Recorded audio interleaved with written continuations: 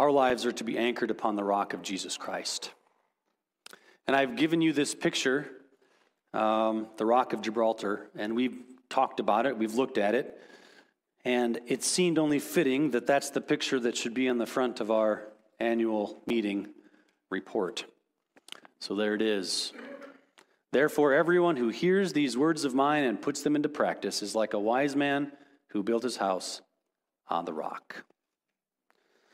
The rock, the words of Jesus put into practice. It is vital that we are anchored to the rock, the words of Jesus put into practice. And before we jump into the message today, it's with a heavy heart that, well, many of you probably know this, but I think it's worth saying. Of all of the times that I've been alive, I can't think of a time that it's more important to be anchored to Jesus Christ right now, because it seems that the world has lost its way. Another example of that this week. I want to be careful how I say this. But if you don't follow what's going on in Washington, D.C., I mean, that's probably good for your health. But at the same time, you need to be reminded of something that happened this week. There was a vote in the House of Representatives. The vote was to basically, if an abortion is attempted and the baby is born but the baby is still alive, the law that was voted on was that once the baby was born and alive, that baby is a true human being, a citizen of the United States, and all life-saving measures need to be taken to save that baby.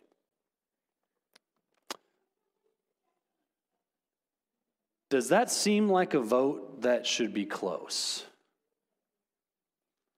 We're voting whether or not to let a baby who has been born and is outside the womb live or die. Unfortunately, we live in a country where that vote was close. It did pass 220 to 210. 210 representatives to our United States Congress voted that babies that are born after abortion should be allowed to die.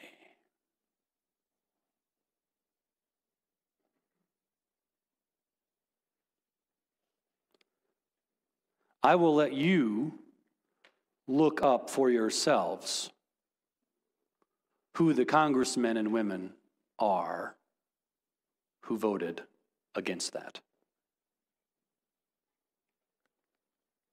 I'm sure that there's a really good rationale. If there was ever a time when we need to be anchored to the rock of Jesus Christ, it is now. Are we going to stand up and say something? No matter what political party you're a part of. Are you going to speak against this to the people in your sphere that you have influence with? In love. Speak the truth in love. Lord, as we open up your word now and we think about the fact that our nation and many people around us are no longer anchored to your word. If there was ever a time for us to rededicate our commitment to being people of the book, it is now. People of the words of Jesus, but not just knowing them in our mind, but may your words penetrate into the deepest recesses of our heart in such a way that it is the most natural thing that our lives would be lived by the obedience of the word that is inside our heart. God. May we be people of the Word. Encourage us today, Holy Spirit. Encourage us to know you better. Speak through your word now. In Jesus' name, amen.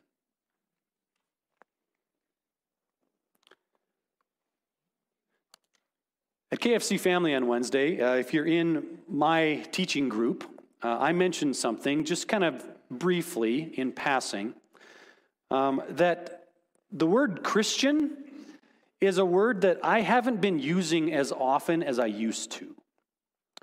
I don't think the word Christian is a bad word, so don't mishear me. But I think the word Christian has taken on maybe a meaning that I'm not sure is one I agree with. Again, I don't think it's wrong to call people Christians. I don't think it's wrong for us to be called Christians. And I think I am a Christian, so don't hear me wrong. But the term Christian has gotten connected with a lot of different stuff, and a lot of that is political and whatever. Could I suggest a different word for who we are? Now, I'm talking about identity. We are identified. What word is going to be used to identify who we are? You know, who we are, it was not always Christian. I mean, Christian came a little later in the book of Acts. You can see it was at Antioch that they were first called Christians. We used to be called people of the way. That's one way of saying it. We used to be identified with the fish symbol because Jesus broke, the fish miracles that he did as a way of identifying who we are. But I think the best definition of who we are and what our identity actually is, I think it could be two different things. One of them is simply the word disciple of Jesus. We are disciples of Jesus. Now, even the word disciple is a little bit churchy.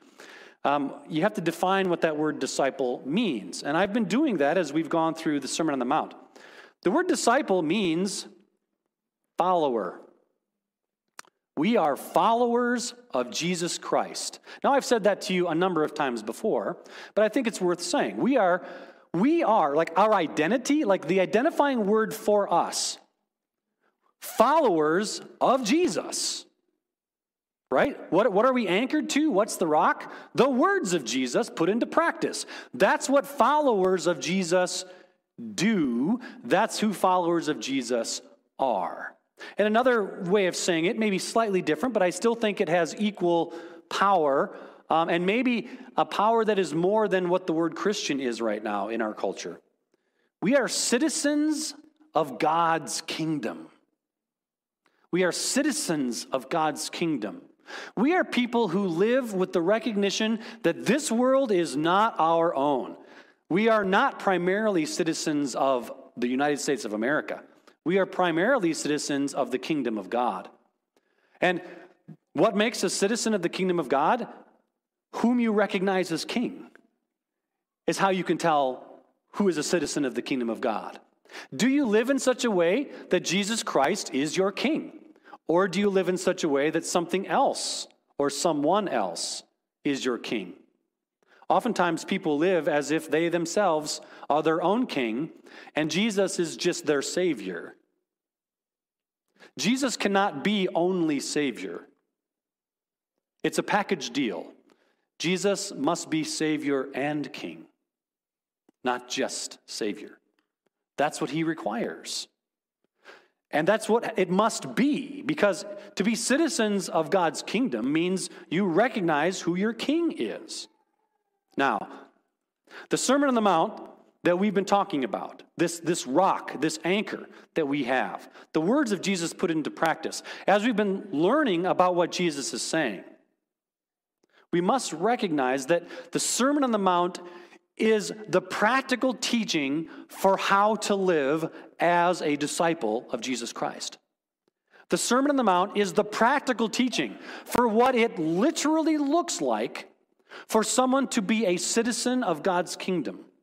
That's what we are studying. That's what it means to have your life built on the rock. So as we talk about who we are, that's a better way of saying it. What religion are you? Well, I'm not part of a religion, but I will say that I'm a follower of Jesus Christ. What church are you a part of? Well, I'm a citizen of God's kingdom.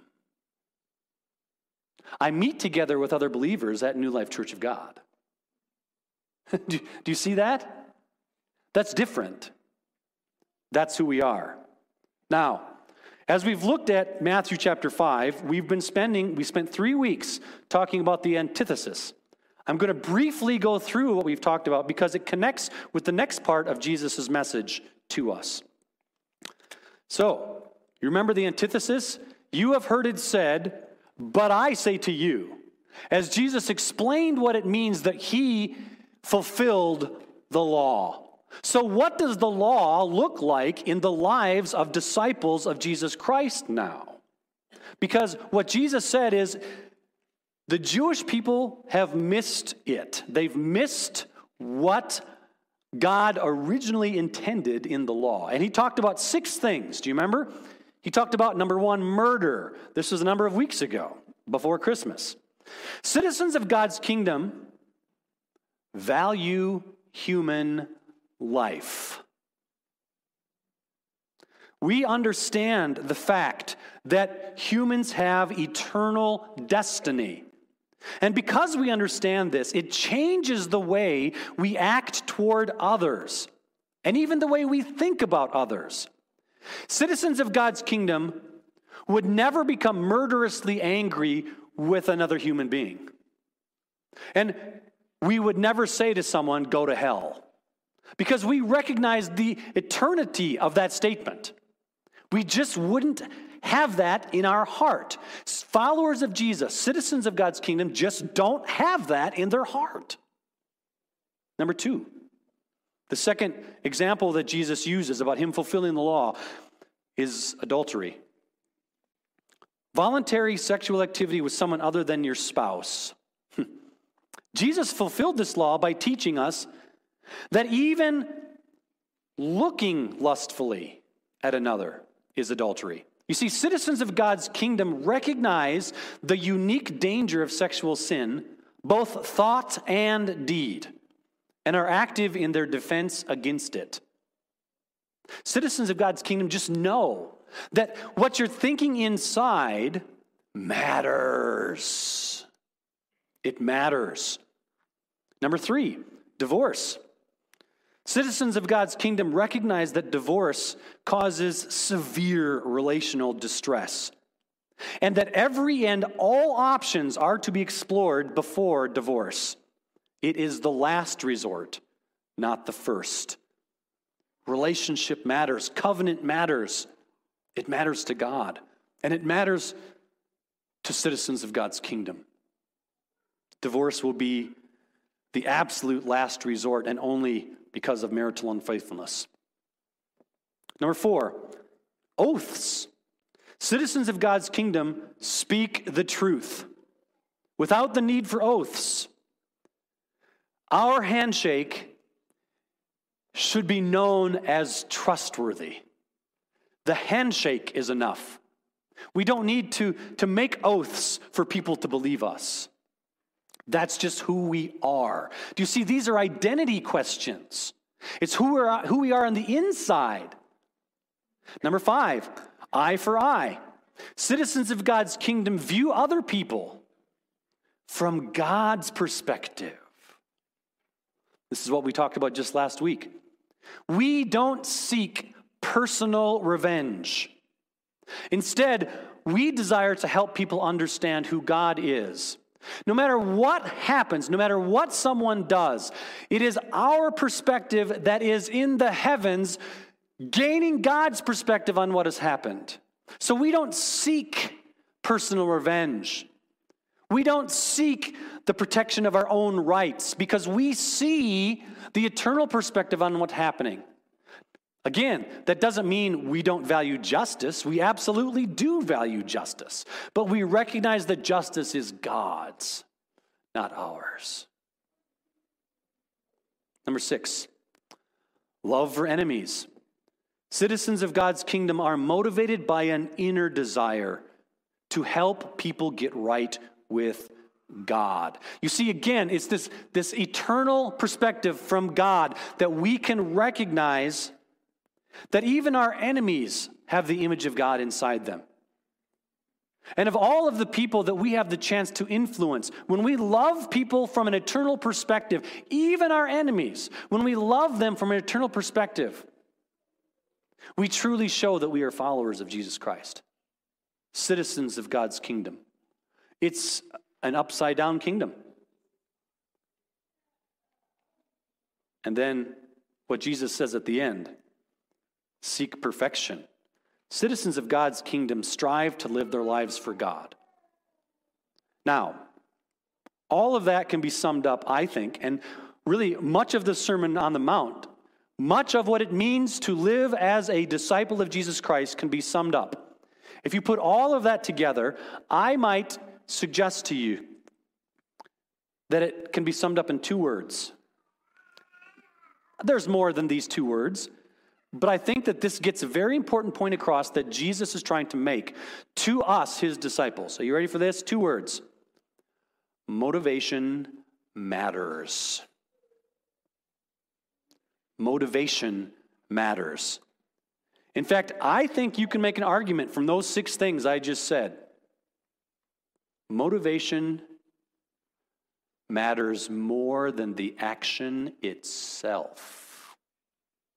Now you could argue with me about that. But I need you to understand from Jesus' perspective, as we simply read out of God's word, what Jesus is saying to us disciples in the Sermon on the Mount. What is in your heart matters a huge amount. I think you can even argue more than the action itself. I want us today to keep in the front of our minds Jesus' concern for inner motivation as we read the next section. Now, I'm going to read a kind of a long portion of Scripture today, and oftentimes this portion of Scripture I read is preached on in 3 different sections. But I think that steals what Jesus is, the bigger point Jesus is trying to make. Okay? So, I want you to recognize as I read this that Jesus is purposely focusing on one big idea that is related to the 6 things I just talked about. It's connected. This Sermon on the Mount, this life of discipleship, it connects together. And inner motivation is like the connector. So I want you to hear that as we read. So if you turn in your Bibles to Matthew chapter 6. Matthew chapter 6. We're going to read verses 1 through 15. Be careful not to do your acts of righteousness before men, to be seen by them. If you do, you will have no reward from your Father in heaven. So when you give to the needy, do not announce it with trumpets, as the hypocrites do in the synagogues and on the streets, to be honored by men. I tell you the truth, they have received their reward in full. But when you give to the needy, do not let your left hand know what your right hand is doing, so that your giving may be in secret. Then your Father, who sees what is done in secret, will reward you. And when you pray, do not be like the hypocrites, for they love to pray, standing in the synagogues and on the street corners to be seen by men. I tell you the truth, they have received their reward in full. But when you pray, go into your room, close the door, and pray to your Father who is unseen. Then your Father, who sees what is done in secret, will reward you. And when you pray, do not keep on babbling like the pagans, for they think they will be heard because of their many words. Do not be like them, for your Father knows what you need before you ask him. This then is how you should pray. Our Father in heaven, hallowed be your name. Your kingdom come, your will be done on earth as it is in heaven. Give us today our daily bread. Forgive us our debts as we also have forgiven our debtors. And lead us not into temptation, but deliver us from the evil one. For if you forgive men when they sin against you, your heavenly Father will also forgive you. But if you do not forgive men their sins, your Father will not forgive your sins. When you fast, do not look somber as the hypocrites do, for they disfigure their faces to show men they are fasting. I tell you the truth, they've received their reward in full. But when you fast, put oil on your head and wash your face, so that it will not be obvious to men that you are fasting, but only to your Father who is unseen, and your Father, who sees what is done in secret, will reward you. Well, that's a long passage of Scripture. And like I already said, most sermons preached about this section of Scripture are done so in 3 separate sermons, right? Did you catch the 3 separate things? Number 1, giving. Number 2, praying. Number 3, fasting. So I'm hoping, or probably willing to guess, almost everybody in here has heard a specific sermon on those 3 topics. In fact, if you've been in our church long enough, you've heard them from me, because I've preached specific sermons on these topics, even using this section of Scripture. So I'm not going to go back and re-teach in this sermon about giving, praying, and fasting. Instead, I want you to see the overall message that Jesus is trying to communicate in the Sermon on the Mount to disciples in this passage. Does that make sense? So this is not a sermon on giving, praying, or fasting. This is a sermon on seeing what Jesus was saying about the whole thing. Now, as we look at Jesus' entire Sermon on the Mount as a disciple's life, as discipleship in action, another larger theme comes out that ties the 3 of these together. And this is what's missed when most pastors preach about this, or when most people read this. They miss the thing that ties the 3 together. So they look just at each specific thing. Well, did you hear the theme when I was reading it? Maybe you did. But I'm willing to guess you didn't, because you were thinking about those 3 things: giving, praying, and fasting. Now I'm going to read the whole thing again. And this time when I read it, I want you to pay attention to the threads that Jesus has used to tie the 3 things together. Will you do that? So, again, it works better if you've got the Bible in front of you and are following in front of you. You can do it on the screen, but I do think it works better when it's in front of you. So if you'd like to pull it out, now would be the time.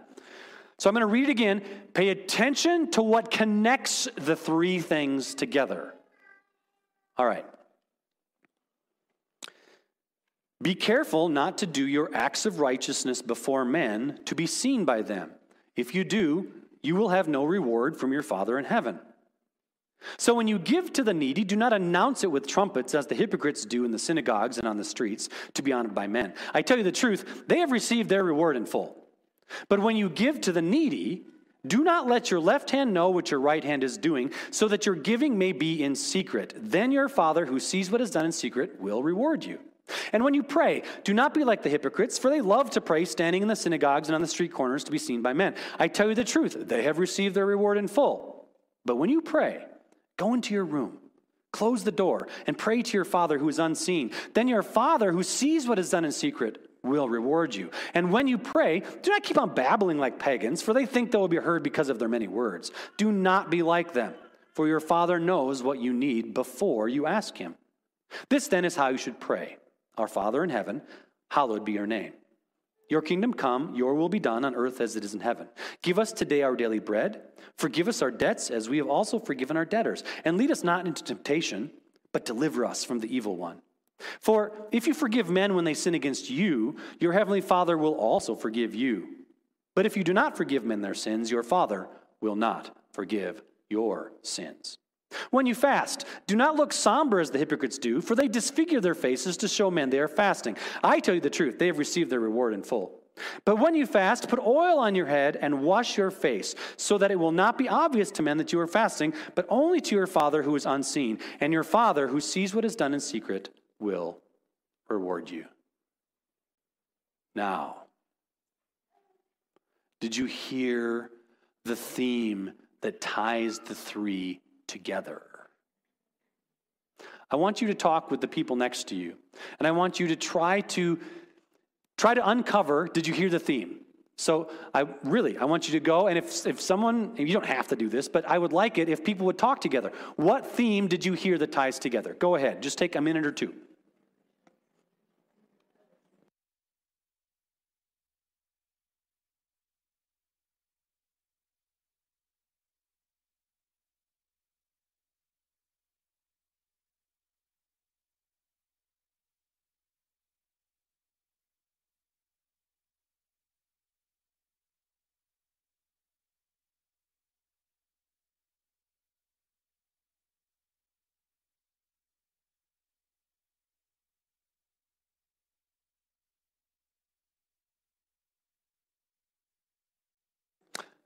All right.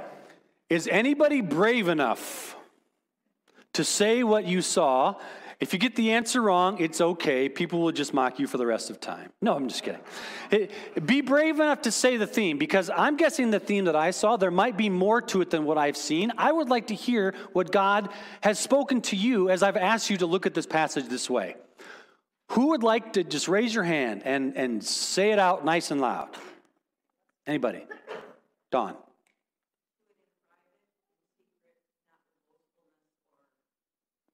Do it in private, in secret, not with boastfulness. Okay, good. Yep, Alicia?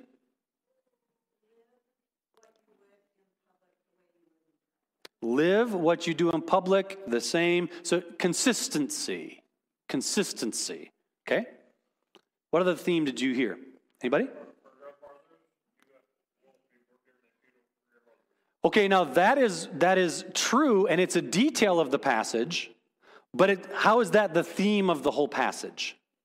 So it's true, but I'm not sure that's the theme of the whole passage. So that's okay, though. It's a true statement. You're not wrong. Kim? Don't be a show-off. Oh, I like that. That was good.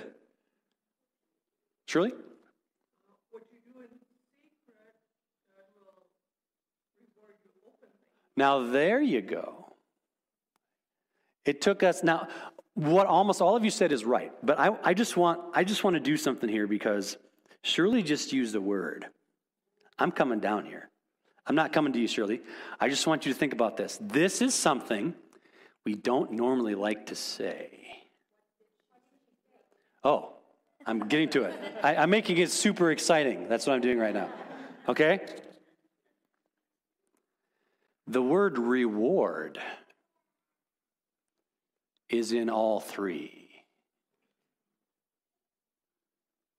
Reward. What is giving, praying, and fasting? Put those three in a category for me. What are those three things? Go ahead. What's the category? Worship. Or if you want to use another word, it's religious activities. Now, here's something we don't like to do. You ready for this? We don't like to put together religious activities with reward. Because somehow we think that's wrong. We're not here to get a reward, are we? Apparently, Jesus would disagree with you. What are we doing here on Sunday morning? Why are you here today? Jesus would say, but somehow the concept of reward is involved. Uh-oh. Where are we going with this? I'll tell you where I'm going. I'm trying to see the words of Jesus come out to me. I'm not trying to look into it with what I think worship is. Did you get that? So what are we seeing from Jesus? Well, you see this? The green is everything Jesus said in this passage about reward. Here we go. Chapter 6, verse 1. If you do, you will have no reward from your Father in heaven. Chapter 6, verse 2. So when you give to the needy, do not announce it with trumpets, as the hypocrites do in the synagogues and on the streets, to be honored by men. I tell you the truth, they have received their reward in full. And again, the next verse, verse 3. Are you catching this? It's in almost every verse. But when you give to the needy, do not let your left hand know what your right hand is doing, so that your giving may be in secret. Then your Father who sees what is done in secret will reward you. Why do we worship? And according to, now all three verses that talk about giving to the poor, about giving in general, all three of them include the concept of you're doing it for a reward. Let's go on. In verse, 4. That was 4. So 3 out of the 4 in the first. And then in the next one about prayer, Verse 5, and when you pray, do not be like the hypocrites, for they love to pray standing in the synagogues and on the street corners to be seen by men. I tell you the truth, they have received their reward in full. Verse 6, but when you pray, go into your room, close the door, and pray to your Father who is unseen. Then your Father who sees what is done in secret will reward you. Verse 7, and when you pray, do not keep on babbling like the pagans, for they think they will be heard because of their many words. That heard because of their many words, that's a reward that the pagans are expecting by babbling. They think that God will hear them. Go down to verse 16. When you fast, do not look somber as the hypocrites do, for they disfigure their faces to show men they are fasting. I tell you the truth, they have received their reward in full. Go to verse 18. So it will not be obvious to men that you are fasting, but only to your Father who is unseen, and your Father who sees what is done in secret will reward you. Okay, this is a tricky thing now, because we're not used to looking at Scripture this way. We've kind of got it set in our brain what worship is. According to Jesus, according to the Sermon on the Mount, according to the very words of our Savior whom we follow, giving, praying, and fasting involve reward from God.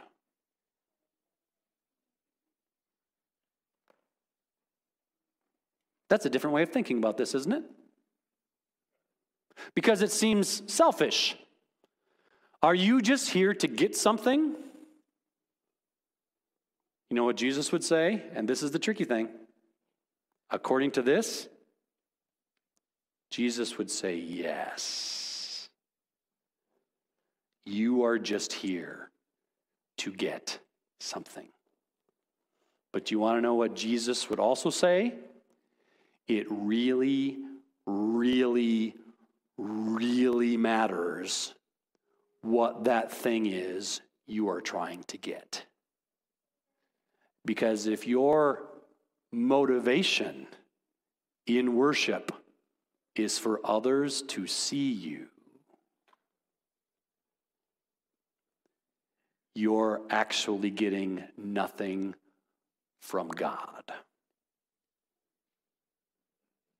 Oh, that's the point. Jesus is teaching us about giving, prayer, and fasting in this section of the Sermon on the Mount.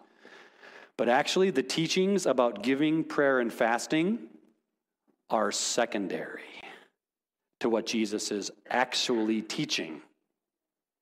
What he's actually teaching is the motivation of your heart when you worship really, really matters.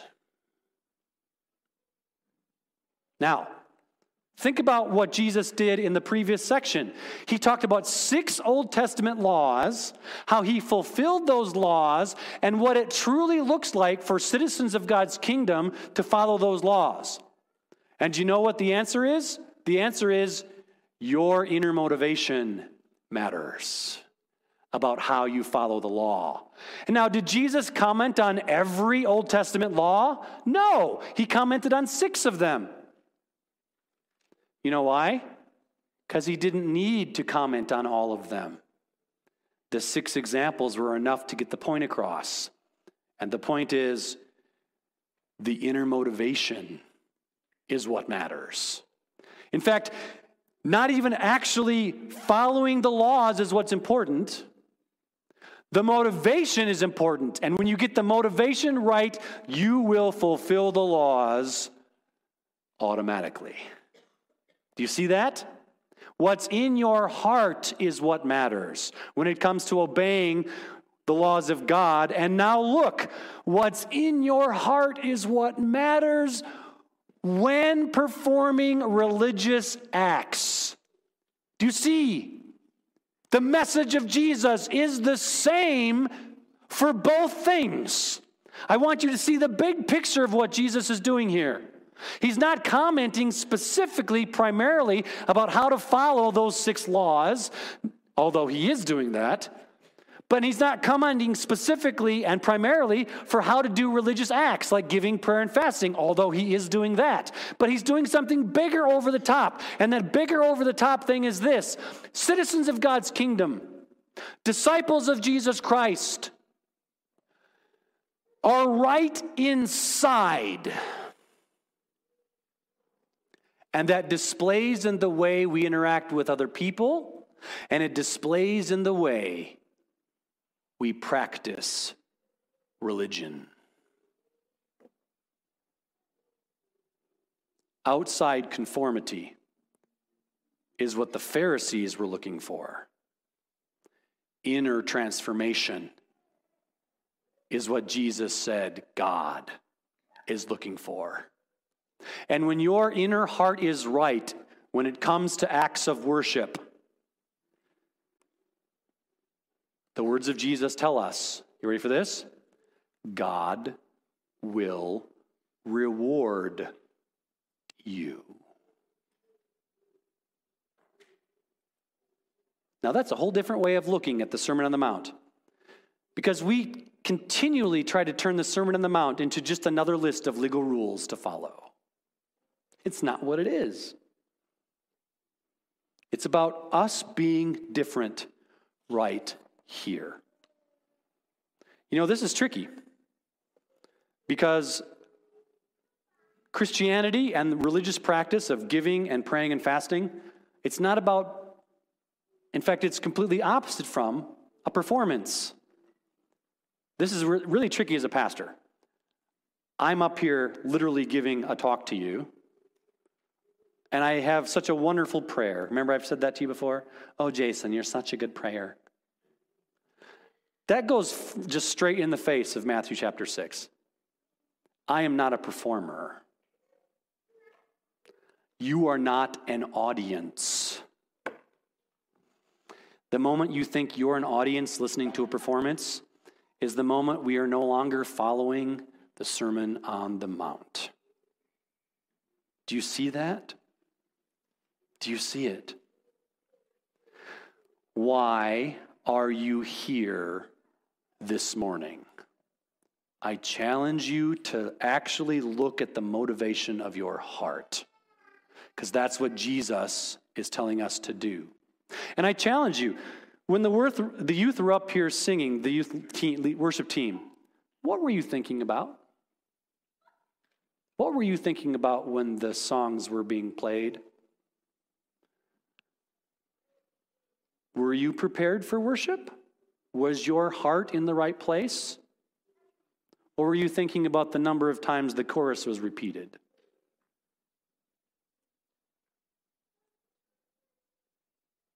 Or were you thinking about how you're going to stand like this? Now, this is a tricky one. And it's super tricky for me because I'm in the front row. So I'm just going to share a little bit of behind the curtain stuff for me as a pastor. I have a hard time putting my hands up in worship because I think you're going to look at me. Our church, I think, this is maybe not a great way of putting this, and you're not going to like it, but I think it really describes it well. I think we are worship constipated. I think we are. And I think that there's this weirdness when we try to worship together that's been here for years. Like, that's not good. Like, are we so concerned about what other people are going to think? Now, by the way, I'm talking to myself. So let me do this. Okay, you ready for this? Jason, are you so concerned with other people will think that even when you feel moved by the Spirit, you can't go like this? Yes, I am. I don't want to be, but it's super hard because I'm sitting up here in the front. Like, I want to be in the back. You guys are so lucky in the back. I don't want that feeling, and yet there's like this worship constipation in our gatherings. Have you felt it? Where does that come from? I know where it comes from.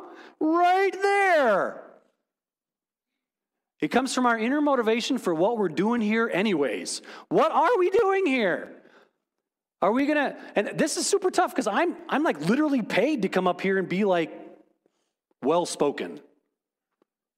Maybe I should just come up and just be a terrible preacher. I don't know.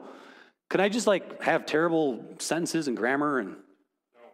No. Because we expect you to whatever. But what about you? Like the inner motivation of our heart and worship for you guys sitting out here. You're not an audience. Please don't think of yourself as an audience. We can't do that because we're going against what it means to be a disciple. This spiritual constipation, this worship constipation that we have is really problematic. I'm part of the problem because I'm like, I don't want people to feel like, and then like, well, we have to all stand up. Like, that's a big deal. Like, and that was from a sermon from like 10 years ago when I preached on Revelation 4, right? And I said, you know, God is majestic and we should be standing in his presence. So now we have to stand up. And I've heard people say, I just can't stand that long, but I feel like I got to stand. Just sit down. It's okay. I mean, what's wrong with us right now? We got to get over this whole thing about worship being this production. And if you think you're an audience member, then you're part of the production. If you're sitting there and you're mad because of the kind of worship that we're doing, what is going on? I mean, what is going on? If we got to change something, let's change something, but you got to talk about it. You got to speak the truth in love to me and to Mike. Like, help us know how to create an environment where you can just be free to express your worship to God. Right? But don't just sit there. That's not okay. It's not okay for me either. And I feel like my arms are chained down when I'm worshiping. That's how I feel because I don't want this to be like, look at Pastor Jason. He's got his hands up. Oh, he's so spiritual. I don't want that. Right? I don't want any of that. Guys, I want to worship God in spirit and in truth. Simply with this idea that I'm looking for a reward from God. What reward are you looking for in worship? Because there's only two choices, according to Jesus Christ. You're either looking for a reward from people or you're looking for a reward from God. That's the only choices, according to the Sermon on the Mount, which is the text that tells us how we're supposed to live as followers of Jesus Christ.